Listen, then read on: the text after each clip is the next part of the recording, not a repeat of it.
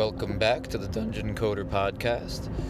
Today we'll talk about functions, following up on our previous episodes on looping and conditional branching.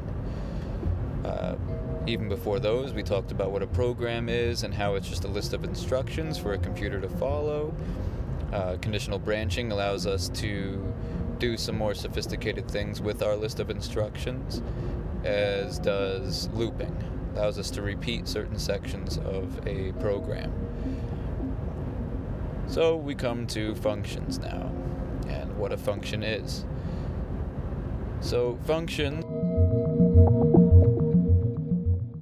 in programming allow us to basically create a miniature program within our programs. So each of our programs might have a specific purpose, and it might be broken down into smaller pieces. Let's say we had a program that was a simulation of a dungeon crawl. So a dungeon crawl is when someone is going down into a dungeon to explore and maybe collect some treasure and defeat some bad guys. So there are a bunch of functions that we might want to make in relation to crawling a dungeon. First of all, we might have to have a function that allows our individual to walk. So we might have a walking function. We might have another function that allows our crawler to pick up treasure, or to equip an item, or swing a sword. We might have another function that allows our person to eat, anything like that. These are all different smaller actions within our larger program that could benefit from being encased in their own function. All right. In mathematics, there's functions that are just various mathematical operations. So we might have a function that creates a list of odd numbers. We might have a function that creates a list of even numbers. We might have a function that retrieves for us a certain specific Fibonacci number. You might have a function that just creates any sort of pattern of numbers, and so on. So there are many reasons why you might want to create a function, both in mathematics and in programming. And indeed, oftentimes in programming, we do create functions that will automate some sort of mathematical task for us.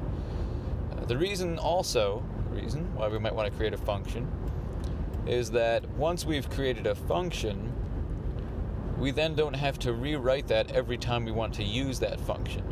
So for instance, in our dungeon crawl, if we had an individual who had a function that was walk forward, right? And that walk forward function might have 3 or 4 lines of code in it.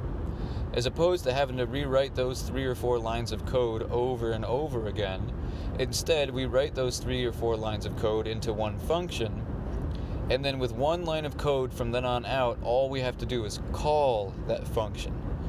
And calling a function just means using the function. So instead of rewriting all those steps over and over again every time we want to use the function, we just call the function.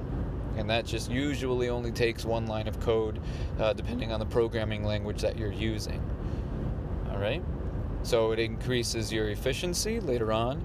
It increases the readability of your code. So let's say you want to refine your program later on, or you want someone else to help you out on your program. It's better if your program is easy to read, your list of instructions, right? That's what a program is, list of instructions. If it's easier to read, it's better for people to work with, including yourself. Right? So the less lines of code in general, the better. And functions allow us to streamline our code in such a way. Right? So be sure, if you like this episode, be sure to head on over to dungeoncoder.com and check out the relevant page there on functions, as well as any kind of YouTube video that I might have posted related to functions. Feel free to subscribe on whatever podcast platform you're listening on. So like, subscribe, share it, leave a positive review. And also, if you're so inclined, head on over to patreon.com/dungeoncoder to commit to some sort of support, and it would be greatly appreciated. If you do subscribe on Patreon, you'll be entitled to some exclusive benefits that non-patrons will not be entitled to. And overall, it'll just be greatly appreciated. Any support you can give, whether it's monetary through Patreon or just liking and sharing and subscribing and leaving positive reviews. All of those things help significantly. So, from the Dungeon Coder podcast, this is the Dungeon Master signing off. Take care.